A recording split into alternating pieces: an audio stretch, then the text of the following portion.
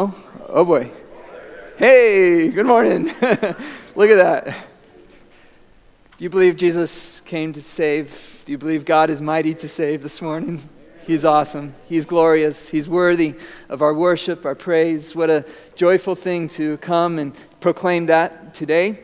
I'm excited because next week we are starting a new series in the book of Ecclesiastes. And the title is Joy Under the Sun. And I promise you, Ecclesiastes is about joy.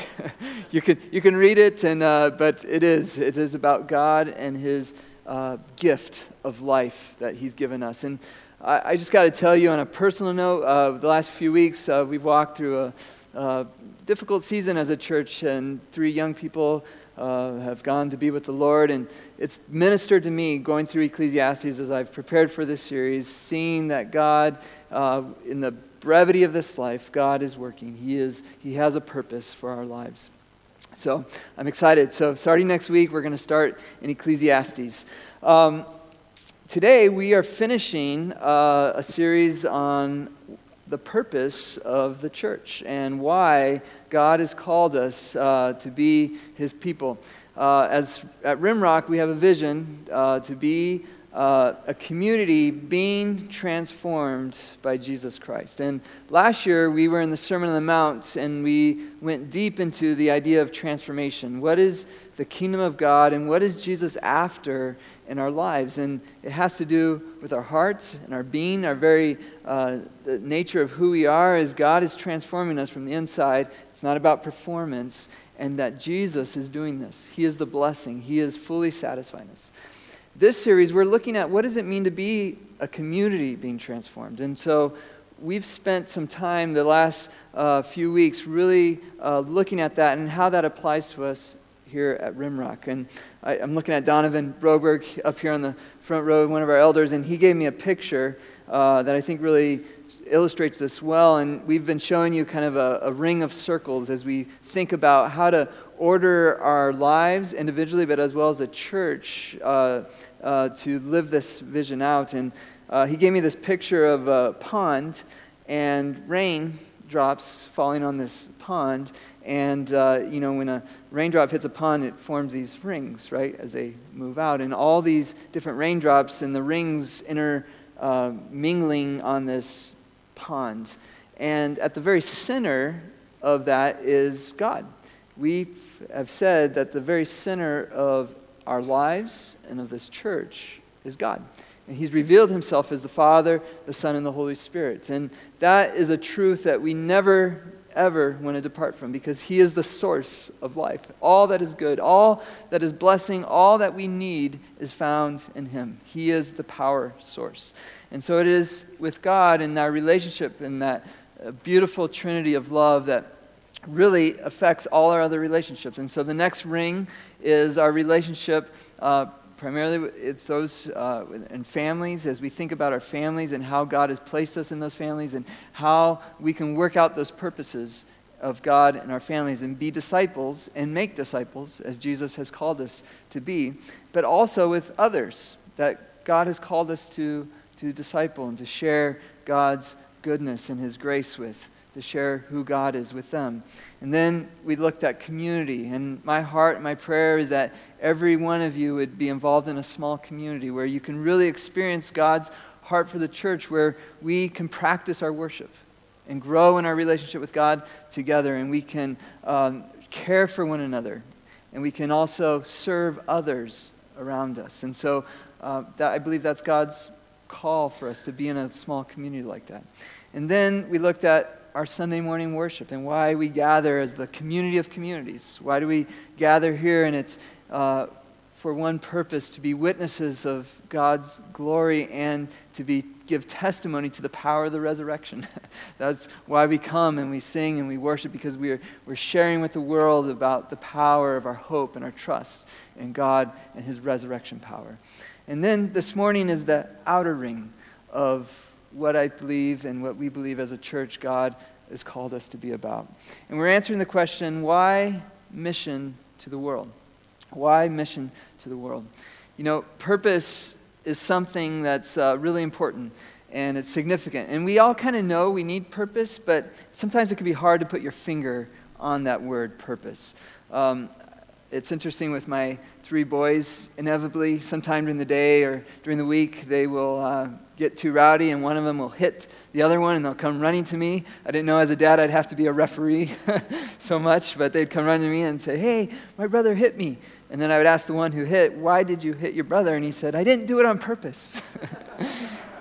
And so whatever way you think about purpose, whether it's an excuse but the reality is a lot of people, they've struggled with this idea of purpose. They've struggled with this figuring out, why am I here? And, we live in a throwaway world, right? We buy things and we use it for a while and then we say it doesn't have a purpose anymore, so we throw it away. And the reality is a lot of us can begin to think that way about ourselves. And that's so damaging. That's a lie of Satan. But we begin to look around and think, why am I here? And I think all of us have grappled with that on some level.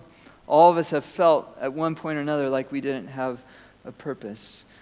But the good news is we are not throwaway things. We are made in the image of God, and you are loved by God and precious to Him. Remember when we talked about this call to be disciples and to make disciples, that Jesus called His disciples because He wanted them. He desired them. And God desires and He wants you. He wants a relationship with you. He has a purpose for your life. And so many people have tried to find purpose in things that God never intended them to find purpose in. And I think we all can fall into this. All of us can look at different things and think, okay, maybe I can find purpose in this. And the Bible warns us about this. We have to be careful, because if we put our purpose in the wrong thing, it can lead us astray, or it can leave us empty or unfulfilled. And so some of these things change, shift. They're not everlasting. So a job, right? It's a good thing, but we're not to find our purpose in that. Or a certain skill that God's given you, maybe money or wealth or possessions, pleasure, fame or recognition of others. And none of these are bad in themselves, but if we try to find our purpose in these things, they're so fleeting, temporary, and we can be left empty and unsatisfied in life. You guys remember Rick Warren wrote a book called Purpose Driven Life. How many of you guys have read that book? Okay, there was a time here in America when every church was doing 40 days of purpose, right? And I think Rimrock probably did that as well. And I looked up the number of books sold, 34 million books. It's one of the best-selling books ever in the history of the United States. It's amazing. But I think that showed that there is a hunger and a desire for understanding purpose. And I think that's from God. God has put that deep in our hearts. But my favorite part of that whole book is the first line, the first part, and I want to read that for you this morning. He says, "It's not about you. The purpose of your life is far greater than your personal fulfillment, your peace of mind, or even your happiness. It is far greater than your family, your career, or even your wildest dreams and ambitions. If you want to know why you were placed on this planet, you must begin with God." I agree with him in that. Amen? You must begin with God. You were born by His purpose and for His purpose. That's a profound statement. That is a profound statement. That is a message we need. And that's what we're going to be talking about this morning. So we're going to start talking about God's purpose, and then we're going to be talking about how God works that out in our lives. So this past week, my oldest son, Charlie, and I watched an older movie, a sports movie. It's a true movie about basketball called Glory Road. And it's about a basketball team, a college basketball team in El Paso, Texas, that was underdogs, but they had this amazing coach, and they put these players together, and they won the NCAA championship. It was an amazing story. And I thought it was interesting that they chose the title Glory Road. And I think they're right in the sense that in sports, we get a taste of glory. I mean, there's a reason why stadiums get packed out on Sundays here in America, right? Because there's a glory in sports. And we all have seen that and maybe tasted that or felt that at different times. And so there is a level of glory in lots of things, whether it's sports or even money or wealth or entertainment. And all these glories are very attractive, and they have a part and a place. But here's the deal. All of these things are fading glories. They don't last. Even the best athletes will get old and tired and unable to do what they used to be able to do. They're momentary. They're fleeting. And so the deep desire in all of us, and I think why we're attracted to these lesser glories, is because we desire a greater glory, an everlasting glory. It's deep in our souls. That's why I think all of us long for that. And the Bible reveals, I think, what our ultimate longing is for is God's glory. In fact, maybe some of you have heard me say this, is we are very wrong to think that God has given us the Bible and that it's about us. It's not. It's not a story about us. It's a story about God and who He is and what He is doing, and it's a story about His glory. That's what the whole Bible is about God's glory. And it's a story about that glory, and it's an invitation for us to know that glory and participate in His glory. And so I think the ultimate definition of glory is God Himself. Like, we can experience lesser glories, glimpses, tastes, fleeting things, but even in creation, which is glorious when you see a sunset or the stars, but even that is just a fleeting glimpse of the glory of God. And so every lesser glory is pointing, I think, to an ultimate glory, which is about God, God's glory. In the story of the Bible, there's a character named Moses. And, we can look at some of these biblical characters, and he didn't have an easy path, an easy life. And he was born a slave, but became a prince and had to run away into the desert. And we know where in the desert, he's where he first met God in a burning bush, right? And there he experienced and tasted a little bit of God's glory. But he said, man, I can't do what you want me to do. I don't feel able. I'm not adequate. I don't speak well enough. And yet God said, no, I've chosen you. I want you to go back to Egypt and bring my people out of Egypt. And so we see Moses as a leader, but inept and struggling and wondering how he could carry out the purpose God had given him. Remember, this is a message about purpose in our lives. And so Moses goes up on the mountain to meet with God. And he had a question in Exodus 33.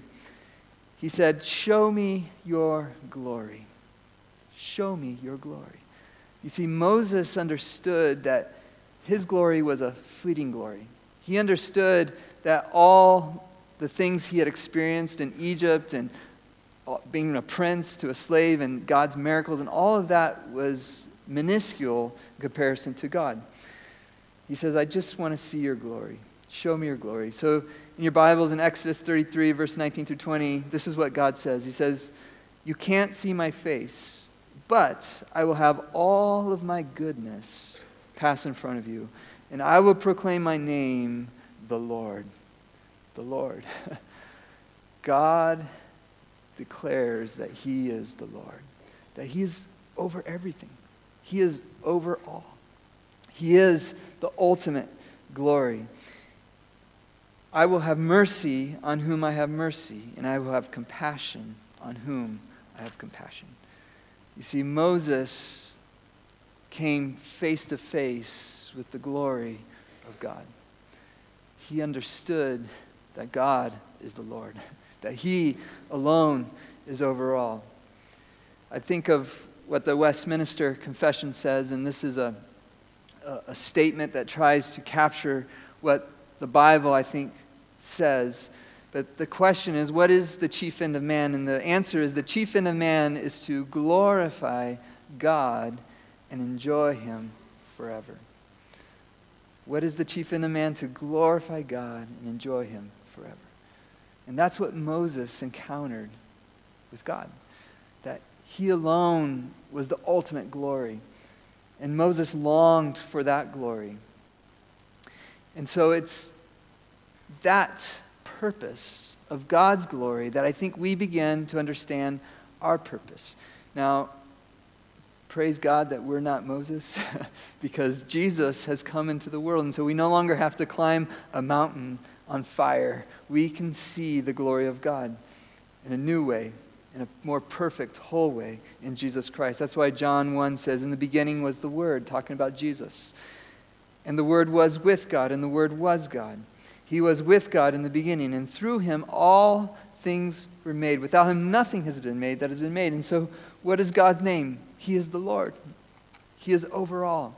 He is the ultimate glory. He is the creator of everything. The Word, Jesus, became flesh and made his dwelling among us. And so that glory that Moses couldn't fully experience because God's full glory couldn't be seen, now we are being told that in Jesus Christ, the complete manifestation of God's glory is being made known in Jesus Christ. And he came to live among us. He became one of us. We have seen his glory, the glory of the one and only Son who came from the Father, full of grace and truth. And so the glory of God is available. It's available. You and I can see the glory of God in Jesus Christ. In Exodus, it said that God was full of goodness, mercy, compassion. What do we see in Jesus? Goodness, mercy, compassion, lived out. He healed the sick. He fed the hungry. He loved the rejected. He washed the feet of his disciples. He died on a cross to save. He sacrificed his life for us. He gave of himself. He forgave. He reveals the full glory of God. This is God's purpose. This is God's glory, to bring about salvation.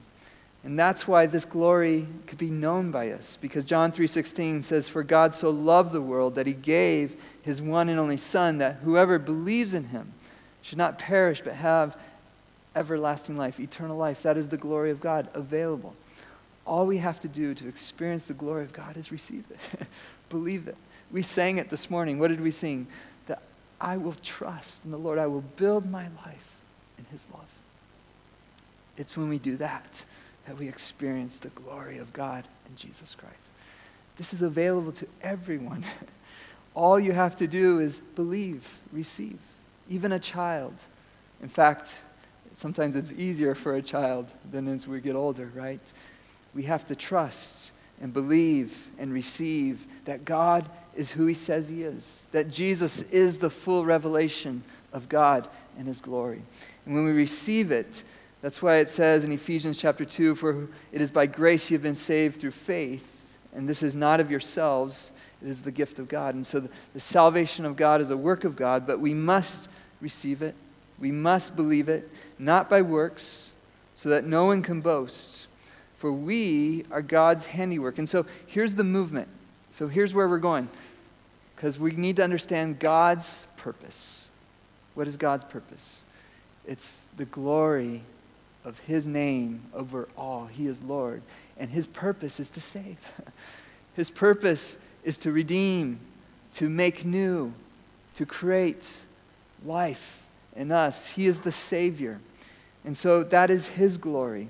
But now, through faith, by his grace, in a relationship with him, as we receive him and his glory becomes a part of our lives, now, as God's handiwork, created in Christ Jesus to do good works, which God prepared in advance for us to do. And so, do you see the movement? It starts with God, but it gets worked out in our lives. God's glory, his saving work gets worked out. We are his workmanship, his handiwork. You were created by God with a purpose. But we have to start with God's glory.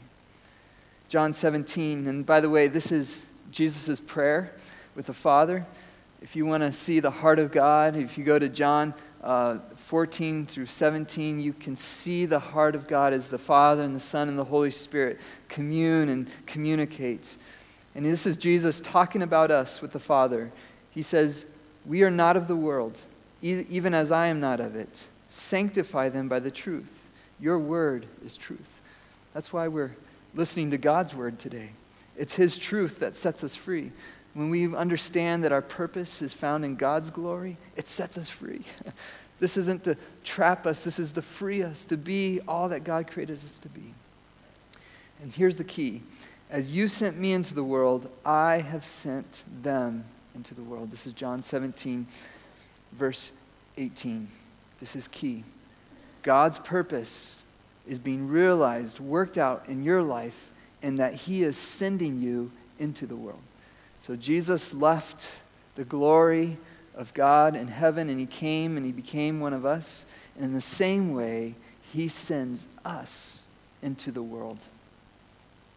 And so our lives take on significance, meaning, purpose. We are God sent into this world. This is what Jesus goes on to say in verse 20. My prayer is not for them alone. I pray for those who will believe in me through this message. That's you and me. He was thinking of you and I as he's praying. That all of them may be one, Father, just as you and I are in me and I am in you. And this is the relationship. So this is why God must be at the center of our lives, the center of our church, because without God, he is everything. May they also be in us, that the world may believe that you have sent me. And so how will the world believe? God in us. Christ in us. As God's presence, as he lives and moves and his power is worked out in our lives, the world will see that God is with us. I have given them the glory that you gave me. You see that word glory again? That they may be one as we are one. I and them and you and me, so they may be brought to complete unity. Then the world will know that you sent me and that you have loved them as you have loved me. And so as we think about that outer ring, this is the majority of where much of our life and our time is spent, out in the world. Many of you have jobs, some of you are students, some of you have different hobbies or interests, and you're out in the world, okay? The world will know that you are sent by God because you have received his love even as they love me. And Father, this is what Jesus says in verse 24, Father, I want those that you've given me to be with me where I am and to see my glory. You see, God wants to give us his glory. He's not withholding anything from you or from me. He's offering. He's giving. The question is, will we receive? The glory you have given me because you loved me before the creation of the world. This is beautiful. This is the greatest purpose we could ever know and experience. The glory of God being worked out into our lives as we are sent into the world. So let's talk practically. What does this mean for us? Because Monday's coming, right? Alarm clock goes off. Got to get up, go to work, go to school, go run errands, go to do whatever.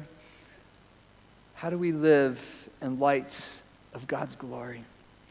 I love what Paul says in Romans chapter 1, verse 16. He says, I am not ashamed of the gospel. Because when you have the glory, you can't contain it. It's got to come out. Because it is the power of God that brings salvation to everyone who believes. We just sang that, right? You are mighty to save. God, you are glorious. You are the Lord. You are the King. You have life. You have blessing. You see, Paul understands that when we have the glory of Jesus in us, it's uncontainable. It comes out. It comes out of our lives. And so I think we need to think about our lives not as segmented between what we are here at church and what we are tomorrow, but we are first and foremost called to be worshipers. As sons and daughters of God, we are worshipers. This relationship that Jesus talked about with the Father, the Son, and the Holy Spirit, his love in us, it becomes who we are. Our identity is deeply rooted and found in Christ. It's in him that we have our being, that we know who we are. And it's in him that we have life. And it's that life that results in worship. And not just here on Sunday morning. I love what we do here on Sunday morning, but it's when you go to work, when you pick up your kids at the sports, or when you go to school, or wherever you go, you become a worshiper. And so when we have the glory of God, we become worshipers. We are a worshiping people. And we understand that life isn't us. We're just pointing to God and we're saying, He's the one. He's the Lord. He is the Savior. We worship Him. Our lives revolve around Him. He is the center of it all. And when we understand that we're disciples and we've been given a mission, that we've been sent in this world to make other disciples, those were Jesus' last words. I now send you. Go and make disciples of all people. And when we understand that at the very core we're worshipers and we're disciples, it changes how we do everything else. It doesn't mean that we leave our jobs or leave our school or leave all that. No, God has sent us into the world to be people who are deeply ingrained and participating in the things of this world. But now we have a purpose, God's glory. We have a mission to point others to that glory. I think of, last week I brought up Eric Liddell. He was an Olympic athlete, and I shared last week the story that he didn't run a competition because it happened on Sunday morning, but his whole life revolved around God, and he loved to run, and he ran to his utmost ability and with all his strength, because this is what he said. He says, when I run, I feel God's pleasure. You see, worship for him wasn't segmented. He understood running was part of his worship. And here's where I think this gets really practical for us. Some of you are fantastic at math, and you're engineers. That is part of your worship. Some of you are amazing artists. That is part of your worship. Some of you are incredible carer. You care for people, compassionate, and you're in the medical field, or you're in social services, or you're teachers. That's part of your worship. Some of you are plumbers or construction workers or electricians, and that is part of your worship. You can feel pleasure as you work out God's handiwork, as you work out the gifts and the skills and who God made you to be. As you work that out in your lives, you reflect God's glory. And you point people to His glory as you do what God has given you to the utmost of your ability. That's why Paul says in Ephesians, as we work as unto the Lord. Our work is our worship, our studies, whatever we do, we point to God and His glory. But that's very different than seeing those things as our purpose. We understand our purpose comes from God, and then it gets worked out in our lives, in every area of our lives. It says, Paul says, whatever you do, whether you eat or drink, whatever you do it what? For God's glory. For God's glory. And so hobbies and interests, those too can become part of your worship. You can point to God's glory. And so all of this means that we move from being consumers, of trying to find meaning and purpose in all these things, but we understand with God at the center that we become people of blessing, people who can give, people who share, people who point, who can love, who can show compassion. This is the transforming work of God. And as we think about those circles in our lives, and as we think about what we do throughout the week and every day, it changes how we go to work, how we interact with the people around us. And we don't have to beat people over the head with Bibles or preach at people. When we have the glory of God deep in us, we can't contain it. It's part of who we are. We have to share it.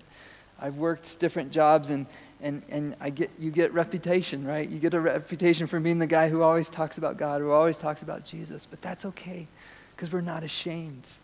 I've been there, and I've seen God open so many doors as I've worked jobs and I've shared, and usually not in groups, but one person will come to me and say, tell me more. Just this past week at soccer practice, I had an opportunity to share with another dad about the glory of God, who Jesus is. It was beautiful. God will give us opportunities. He will allow us to share. And it doesn't have to be awkward or uncomfortable, because we understand the glory of God. We understand our purpose. And we're pointing people to Him, to His salvation. As a church, I'm going to ask Hannah to come up. As a church, we do this every day in our work and everywhere we go. But we also send people. Last week we prayed for the Spains as they go to China, because we understand that God's heart is for the nations, for all people, and that we have a responsibility to not only go ourselves, but also to send people to all over the world to share the glory of God. Isaiah the prophet, and I want to end with this, I think points to this reality. In Isaiah 51, he says, "Listen to me, my people. Hear me, my nation." And that's my prayer today, is that we would understand God's purpose and that we would see it worked out in our lives. Instruction will go out from me, talking about God. My justice will become light to the nations. You see, this is God's salvation plan. He starts with us, but he wants to save the whole creation. This whole world is under a curse. It's under a terrible, terrible curse. And we see it in sickness and death and war and hatred and pain. But God is changing all that. He's transforming all that. He's going to bring justice to this world. My righteousness draws near speedily. My salvation is on the way. You see, God is a saving God. And my arm will bring justice to the nations. The islands will look to me and wait and hope for my arm. Lift up your eyes to the heavens. Look at the earth beneath. The heavens will vanish like smoke, and the earth will wear out like a garment. All these are fading glories, and its inhabitants will die, but my salvation will last forever. God's glory is an everlasting glory. Nothing compares to it. My righteousness will never fail. Hear me, you who know what is right, you people who have taken my instruction to heart. And so he's talking to us, the people who know the glory of God. Do not fear. Why don't we talk about God? Why don't we point people to Jesus? Fear. We're afraid. But he says, don't be afraid. Don't be afraid. Do not fear the reproach of mere mortals. Don't be afraid of people. Don't be afraid what they will say or what they will do. Do not be terrified of their insults, for the moth will eat them like a garment, and the worm will devour them like wool. But my righteousness will last forever, and my salvation through all generations. Let's praise our God.